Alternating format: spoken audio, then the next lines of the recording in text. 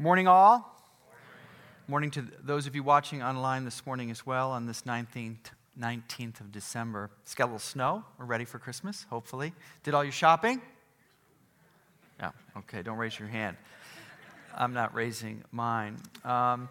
We are in the final message of, you saw that opening video of this series we've been doing for a handful of weeks. It's been focused, one series on a single passage of Scripture. It's unique for me anyway. John chapter 4, Jesus in this extended discussion with a woman unnamed, the Samaritan woman. But in this final section, and we're going to look at just a few verses here this morning, both Jesus and the Samaritan woman model for us what it looks like to share your faith, to share our faith with people in our lives today. What you'll see is it's not a technique, sharing our faith.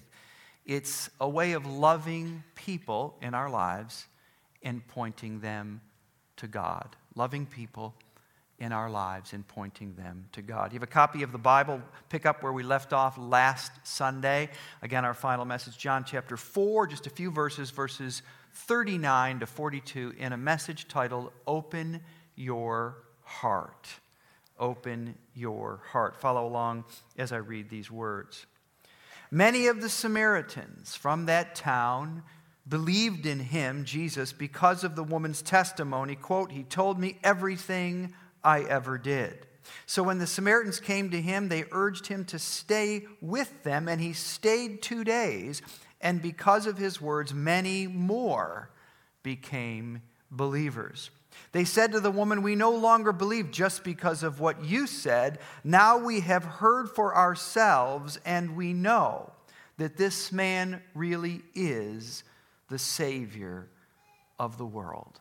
Okay. Now, I don't know if you've been here all 5 weeks. Many of you know this story. But one of the most important lessons we can learn from this entire account is you don't need to live a perfect life to point people to Jesus, okay? Why is this story here? Why take up almost an entire chapter of the Gospel of John? Why do people, even if you're listening to me today and you stumbled on the wrong link and you don't go to church and you're not a Christian background person, you've probably heard of the story of the woman at the well. It's a pretty famous story.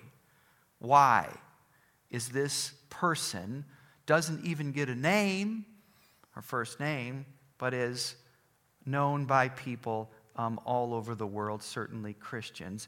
Why Jesus, why God profile her in this way? I think one of the most important reasons is to let us know that you don't need to live a perfect life to point people to Jesus. What stands out about her testimony? Okay, it's summarized a couple times in this whole passage. Doesn't say very much, but let me tell you what stands out about her testimony. It's not her changed behavior. Okay? I mean, how much could her life change in 24 hours, 48 hours? It's not her changed behavior. Changed behavior takes time, right, in my life and in your life. What stands out is her strong belief in the love of God and in the power of Jesus, a love that touched her heart, obviously, as you read this story, and words that brought a new kind of strength to her life. Here's the point. Our lives, my life, is not the story. It's a means of pointing people to God. Come meet a man who told me everything I ever did. Come meet a man who saw the worst in me and still loved me anyway. It's about him, right? You don't need a perfect life to point people to God. If you're a Christian listening to me today, right, you have a testimony, right, of how the gospel first impacted your life. And if you're a Christian here today and have been one for a long time, as I have anyway, some of us have, you have a story of how God, I hope, is impacting your life today. Some of you became a Christian before you ever got married. Now you got a testimony before you ever had had kids, right? Just making sure you're awake. Before you ever had kids, before you ever had a job that went upside down, before you lost your job, before you lost your health, perfect health, okay? You have a testimony of how gospel first impacted your life, and I hope you're having a testimony, you're building one of how the gospel is impacting your life, right? This is what we're telling people. The story is not about us, but our lives, of what God is doing in our lives can point people to Jesus. This woman's testimony, right? It's mentioned twice in this passage for a reason, verse 29 and verse 39. But here's the point. Our witness, think about it, happens not in spite of an imperfect life, not in spite of my brokenness, but often because of it, right? That's what we learned from this woman. She'd been a Christian for 24 hours. Come meet a man who changed my life. It's not about her behavior. That takes time. Our witness happens. My witness happens. Your witness happens. Not in spite of your brokenness, but because of it. And here's some of the problem with some of us, with the people in our lives. We're trying to put our best foot forward.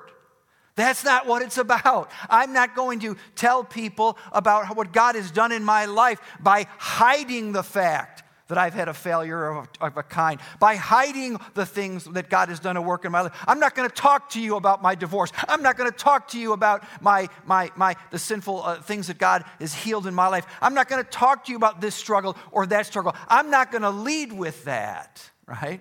When this is what this woman is doing. She's from a very small town. Everyone in this town knew what she was about, that she was a broken woman that had multiple relationships. Maybe she was even a prostitute by economic need. Who knows? But she went back there and said, listen, it's not about me. Let me tell you about a man who saw everything, the worst of me, and loved me anyway. Look at the Apostle Paul's testimony. Listen carefully to these words. Saying the same thing about himself. But we have this treasure, 2 Corinthians chapter 4, verse 7, in jars of clay to show that this all-surpassing power is from God and not from us. We are hard-pressed on every side, but not crushed. Perplexed, but not in despair. Persecuted, but not abandoned. Struck down, but not destroyed.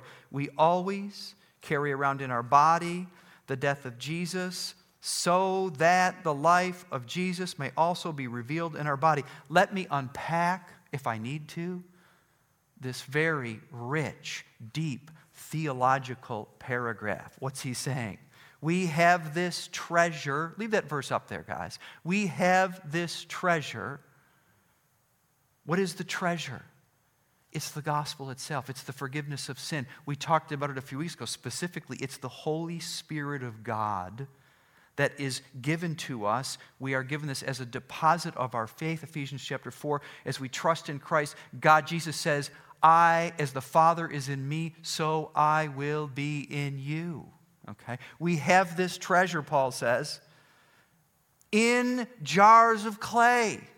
It's a simple image. He's talking about humanity. He's saying, listen, I'm talking about the frailty of humanity. I'm talking about the weakness of humanity. And he uses...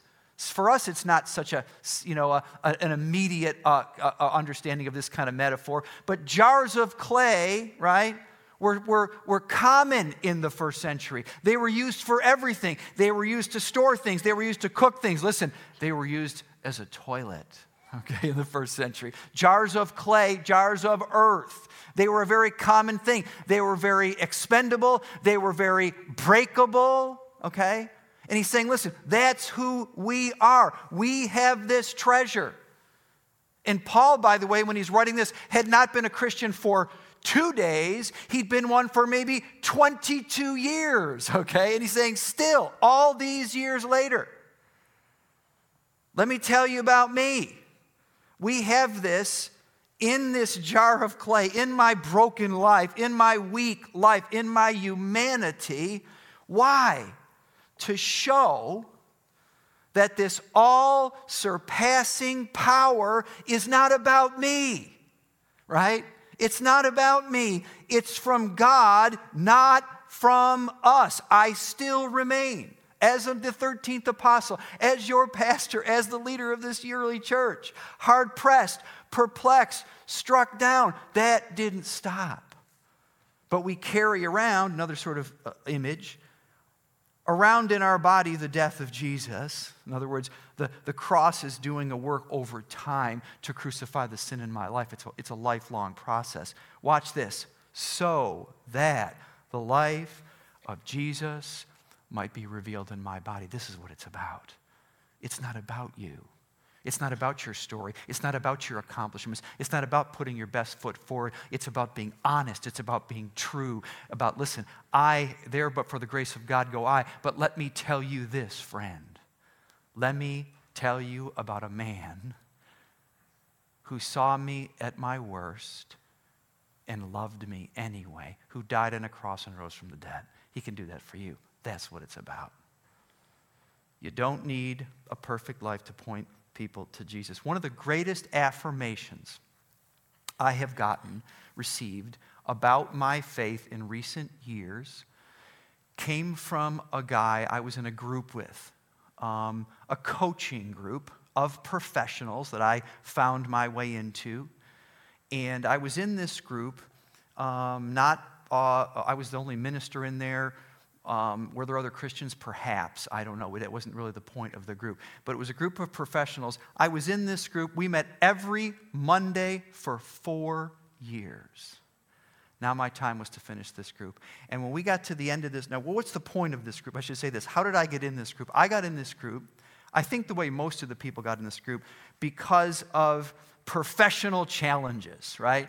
I was, whether these guys were, business guys or medical practices, whatever. I'm this pastor of a church. But we got into this group because we're having some challenges in our work. But when you're in a group for a period of time, in this case 4 years, you eventually go from talking about the challenges you have at work to talking about the challenges you have in your life, and you realize these things are often connected, okay? That was the point of this group. When we got done with this group, at least it was my time to leave. It was my last meeting, and this one guy said to me, Jewish guy, and he said, I appreciate you being here. It's been great. I've enjoyed the time, but he said this, you've changed my mind on what I thought Christians were really all about. You've changed my mind on what I thought Christians were really all about. When he said that, he wasn't saying that because he'd spent the last 4 years hearing me talk about all the good things that I did, right? That wasn't the point of this group. He said that, I sense, I hope, I believe, because he saw somehow Christ in me, despite the fact that he mostly heard about my struggles and my failures as a leader or as a person, right? You don't need to live a perfect life to point people to God. Our lives are not the story. Very often, our witness happens not in spite of our brokenness, our imperfections, but because of it. Point number 2, time with people is the basis of your witness. Time with people is the basis of your witness. This is the only time. Again, why is this story here? Why is it so important? This is the only time in the Gospels, pre-crucifixion and resurrection of Jesus, that Samaritans at all become Christians. Okay? Think about that for a minute. If you did a word search, and you could do this, in the Gospels, and Samaritans in there. The Good Samaritan, the one of the lepers who was a Samaritan. There's these random discussions. One time they say to Jesus, the religious leaders, and they're challenging him, and they don't like him, and they call him in a derogatory sense. Didn't we say this guy's a Samaritan? In other words, he's no good, right? The religious leaders. So you see the word sprinkled around in the Gospels, but mostly, almost exclusively, except when Jesus might be using it in an ironic way, like the Good Samaritan, it's negative. This is the only time in the Gospels where Samaritans become Christians, because for centuries, we learned this in the very first message in this series, right? We learned this through the voice of the woman. for the very first time in centuries, or for many centuries, they'd been shut out from access to the temple, the Jewish temple, just miles south of where Samaria was, and the promises of God. Remember, this is what the woman says. When Jesus says to her, "Can you give me a drink?" She says, "What are you talking about? Me give you a drink? Are you kidding me? People like you don't talk to people like me or people like us," right? She said that. For centuries, they'd been shut out. Jesus, 2 days with these people, had a profound impact on them. So when the Samaritans came to him, they come out in verse 30 to him, they urge him, "Would you come back to our town with us?" The disciples, they thought even just going through Samaria, just walking through Samaria, looking to their left, looking to the right, how can we get out of here? They thought that was a bridge too far. They thought that was too much. Now Jesus isn't only talking to this woman, now the townspeople come back after hearing her very short testimony. They say, "Will you come back to our town?" He not only goes back to the town, they urged him, and he stayed with them 2 days. Why does the Bible say that? I think it's making a point. Why bother giving us that detail? Because he's trying to make a point. Time with people is the basis of your witness. It's the basis of our witness. It's why this group of people who had grown up for generations, centuries, if you know your Old Testament history, the Samaritans thought people who are Jewish, the promises of God vis-a-vis the Jewish covenant and what's happening in Jerusalem, this big, beautiful temple, these things have nothing to do with us. We have no access. These people don't even like us. And here comes this guy, a teacher, a rabbi, someone who's special from Jerusalem. And he comes. And I have to believe that in the small little town of Sychar, it does actually exist today as a different name, still very small. But the small little town of Sychar, I doubt it had a Hilton hotel, okay? I doubt it had somewhere to stay. I'm sure, I'm confident that if you take this story as fact, as it's written, Jesus and his 12 grumpy disciples basically stayed in the homes of these people. Breakfast, lunch, dinner, after dinner. Breakfast, lunch, dinner, after dinner. They didn't just use the forks and knives that they did. They drank from the cups. They broke bread together. They slept in these beds. They spent time with these people. Okay? And that's what changed things. And this is what they're modeling. It opened their hearts to the words, verse 41, and because of his words, verse 41 happens after verse 40, after he spent 2 days with them. Because of his words, now watch this, many more became believers. The idea is not just the dozens and dozens or however many people that came out. Look unto the fields. They're ripe unto harvest, Jesus said. See all those people running towards us? That's the purpose of the church. That's why they're here. It's to reach those people that you just walked by and didn't even spend time talking to, disciples. They're coming to us. Now they went back to the town, and it's not just those groups of people. Now many more come because Jesus and his disciples spent 2 days there, and many more became believers. They discovered that God's love was big enough and wide enough to include them, okay? Time with people, now I'm talking about non-Christians, is the basis of your witness. Jesus didn't come to town and drop leaflets from a plane, right? He spent time with them. Matthew chapter 1, verse 23 says this, you've heard this before. A virgin shall conceive and give birth to a son, and they will call him Emmanuel, which means God with us. Okay? This is what it's all about. God, and let me say this, God with us. Some of you may have heard, there's a theological term, okay? Proper theology. It's called the omnipresence of God, right? Some of you have heard that, some of you haven't. There's a lot of terms about the character of God. Let me tell you what the omnipresence of God means. It means that God has an ability to be everywhere at the same time. It's a description of the character, to the best of our abilities, theologians, the nature of God. That God has the ability Even though I don't understand it, I couldn't really explain it to you. He has the ability to be everywhere at the same time. But what we're talking about here, Emmanuel, that we just sang about God with us, is talking about something a little bit different than that. It's talking about that Christ dwells inside of you. Paul the Apostle will talk about use these words. Christ in you, the hope of glory. It means inside of you if you're a follower of Jesus. Not because of anything you've done, but because of what he has done for you, because you humbled yourself and opened your life to the grace and gift of God, and God came in your life through the person of the Holy Spirit, right? God is with you, and when you are with people, when I choose to be with people, not hand them a piece of paper, not a quick transaction, but to be with people, even when you're not talking about the things of God, God is with you and God is with them. See, that's what we're learning from this passage.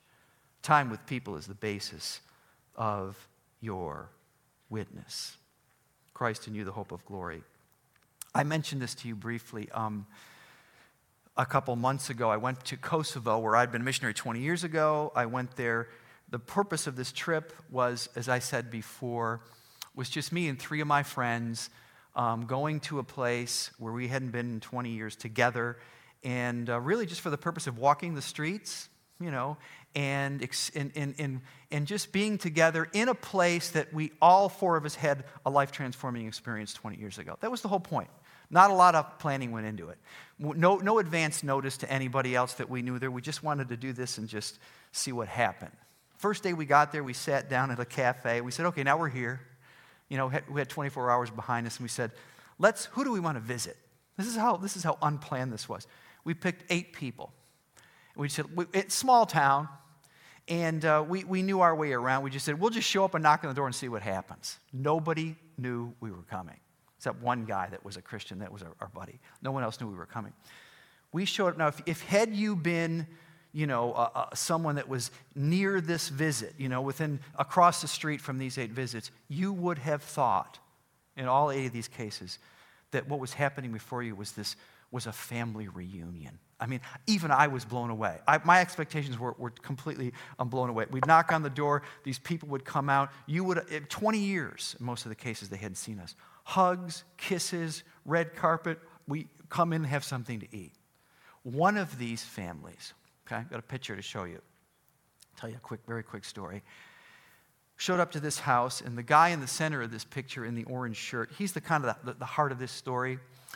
And to summarize the story very quickly, back in this time, he was a young man. He's not so old there, but he was a much younger man 20 years ago. And 2 of his brothers were killed in this mess. His father was already dead. And all of a sudden, overnight, he becomes the sort of patriarch of this whole family, including his 2 brothers, widows. He had 1 child of his own, and his right is his wife, to his left is his mother, and then those 3 girls are his daughters. Well, we knocked on the door, and I'll tell you, let me quickly think about his story. We not only did he have this tragedy of all the loss of his family, but when we met him, this war that happened in Yugoslavia at the time, in this case Kosovo, but it was true in all these wars, they would come in and not just kill people, civilians. Okay? It's genocide, not armed combat with soldiers often. But they would also destroy their property, because ethnic cleansing means they want people to leave the country, the town. And they had destroyed, among other things, this guy's tractor. They were farmers. So one of the things that we did that made this story so rich and memorable for them and for us was we pulled together our money back in the States. We raised however many thousands of dollars. We bought this guy a tractor. And it was so rich because I still remember this.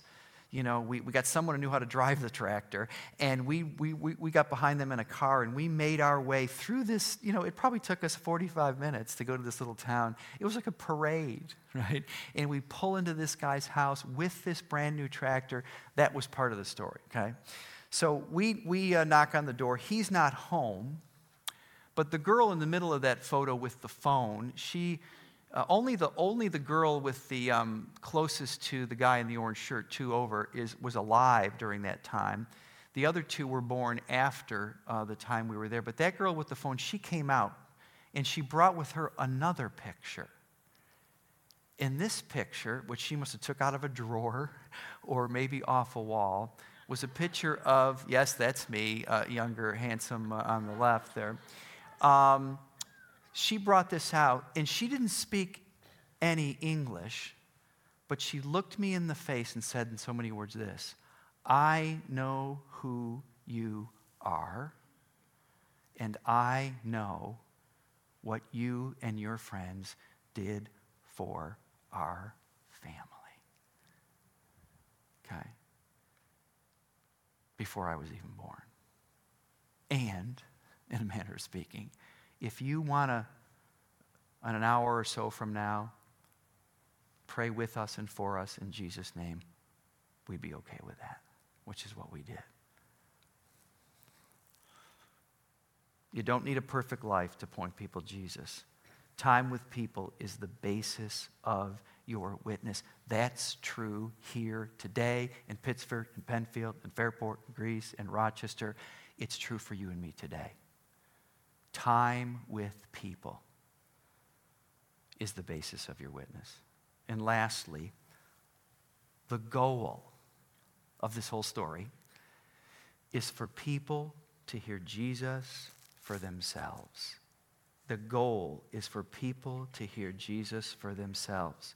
As I said, this, as wonderful as this testimony of this woman was, she said, come, it's not about me. Meet a man who changed my life. Verse 42. Then they said to the woman, we no longer believe just because of what you said. Now we have heard for ourselves, I circled this, and we know that this man really is the Savior of the world.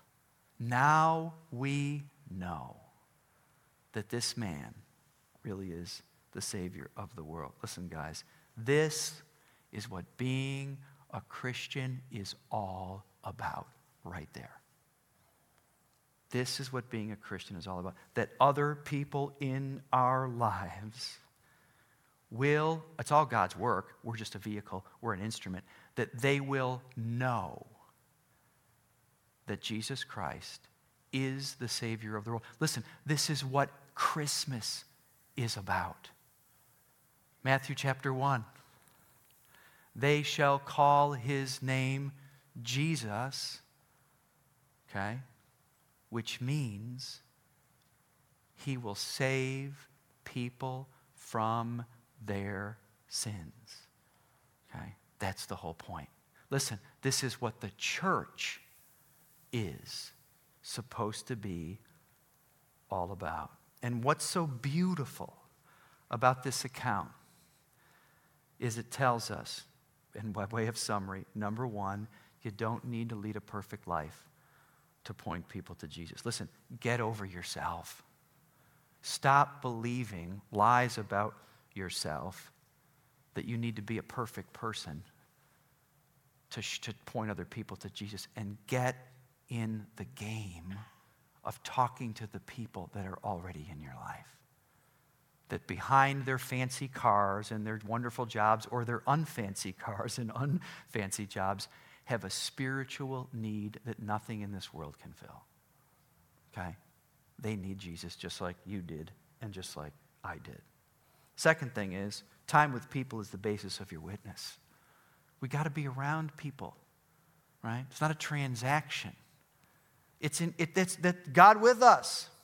I've mentioned this to you guys before. In all the years I've lived in this house, handful of years, I do this Christmas party. And the whole purpose of it, very low-key, is just to spend time with my neighbors, okay? And, of course, last year it was kiboshed because of the coronavirus, okay? I know you're all tired of hearing about it. But, so this year, I'm, coming into this post-Thanksgiving, I'm not going to let this get me down, And I, decide I'm going to go forward or try. So as it gets a little closer, I call one of my neighbors, kind of the leader of the gang, or the bellwether, and I call him up. I said, hey, What do you think? We call it our Christmas party now, you know. He said, well, tell you what, my wife and I were in. He said in so many words, I can't say them all, right? You know, we're so sick and tired of this coronavirus, you know, we're in. But, he said, let me just tell you this. Because I was saying to him, what do you think? Should we? Should I? You know, is this going to be a bust? And he said, we're in because we're tired of this. And we're over it. But he said, let me tell you this. They're young people. He said, my company Christmas party, canceled. My wife, company Christmas party, canceled. Our college friends that we hang out with, you know, post, canceled. So he goes, I'm just telling you, I'm not so sure. It might just be the three of us, you know, if you have this party. So I decided, okay, I didn't want to, you know, bring Christmas down, you know, not to have the party another year. But you know what? I also decided it's not the point. So I'm not going to let this get me down. It's about being with us. You know, God sent his son into the world to be with us. Jesus didn't say, come to Jerusalem. He said, I'm coming to Sychar. So I did the next best thing. I created a little party in a bag. Wasn't very interesting, right? You know, and I brought it to them, at least the 6 neighbors, right? And, you know, talked in the driveway. Listen, guys, I know many of you, like me, are fatigued with the coronavirus. Thank you for being here today. You know, I'm glad to see you. Encourages me. And here's what I think. I'm fatigued too. But this too shall pass. And let's not let it get us down. And let us go be with people. Right? Be with them. Because many people, to you and I, it's a pain in the side, and it's an inconvenience. It's more than that. It's just a frustration. But it doesn't really touch the Christ in me, the hope of glory. But can you imagine if you didn't have it? Okay? Which is true for the vast majority of the people that live in this city and that live in your neighborhood and in mine. Let's go to them. Time with them is the basis of your witness. And lastly, the goal is for people to hear Jesus for themselves. That's what this is about.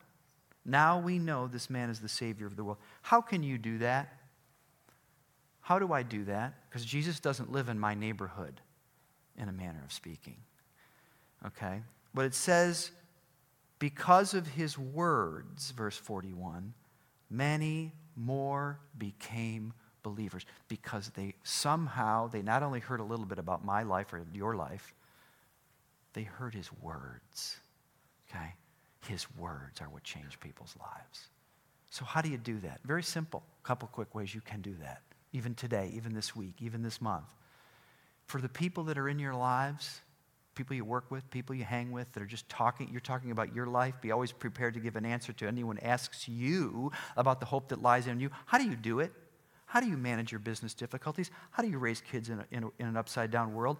How do you deal with your marriage troubles? How do you deal with this, that, and the loss of jobs and the shuttering of the world? How do you do it? Be always ready to give an answer to anyone who asks you about the hope that lies within you. And then when someone says to you, well, I really appreciate that because my life is coming a little unglued here. My life is not holding together here. And you say, can I pray for you? And when you pray for somebody, it's one of the most powerful things you can do.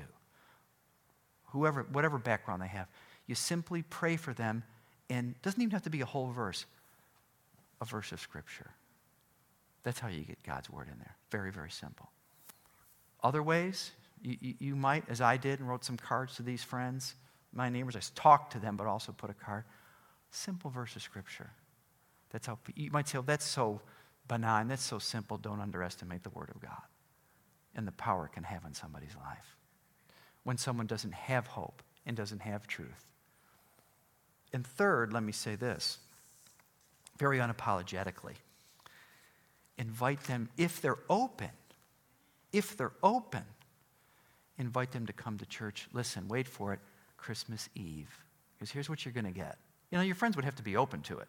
If you haven't done point 1 and point 2, right, you realize that you don't need to be a perfect person to point people to Jesus, and you need to be with people That's the basis of your witness. But if you've gotten that far, okay, say, listen, hey, yeah, maybe we got to wear a mask and it's kind of a pain, right? But we're having church. And let me tell you the message. 1 John 1:9, the true light. Jesus Christ is the true light that lights up every man and woman who's open to it that comes into the world. Period. That's Christmas Eve. It's a gospel message. So, third thing you can do is invite someone to church on Christmas Eve. Amen? All right, let's pray. Lord Jesus, we love you. We thank you. I'm so grateful to be standing here, Lord, and I know, boy, do I know, and I know you know, Lord, that I'm here for one reason and one reason only, because you sent your Son into the world, perfect, holy. He took on the form of a human being, the flesh of humanity, for the purpose, although he was not only a man, he was also a man. And he did that so that he could identify with the very worst in humanity when he hung on a cross and bore the punishment for our sins. Lord, we thank you for that. We love you for that. I'm so grateful for what you have done for me, what you've done for many of us. Many years I've enjoyed the benefit of knowing Christ as my Savior. Many, many years. And I'm so grateful. But Lord, I pray for all of us right now as we just take a minute to think about the world that we live in, to take a minute to think about the reality of this world that has been shaken, Lord, upside down, and is lost at sea in so many ways. It's unbelievable. Lord, help us to take stock at what we have. Help us to see that people, oh my goodness, they're not the enemy, right? They are who you died for, and they are who you continue to live for through us, that we might be your instruments, imperfect as we are, right? Hard pressed on every side, Lord, but not discouraged. Help us to be your messengers, to point people to Jesus, to go to them, Lord, in our lives, to call them, to care about them, to show up for them, not as people who've arrived, who've got it all together, but who've met the Savior of the world by grace and faith. And Lord, who humbly point others to him. We pray that for us as a church. We pray for our world, Lord. God, I don't know what you're doing in the world today. I have no idea. But I do believe that you are sovereign over all things. Nothing happens outside of your control. Nothing is a surprise to you. All the world is your domain, right? Lord, help us to know that, to take faith and courage in that. Help us, Lord, to lift up our heads and open our hearts and be willing to see the world more past its troubles, past its deep brokenness, to see it, to see the people of this world, Lord, who are open and hungry for your love and grace, and to do what we can to point them to you in Jesus' name. Amen.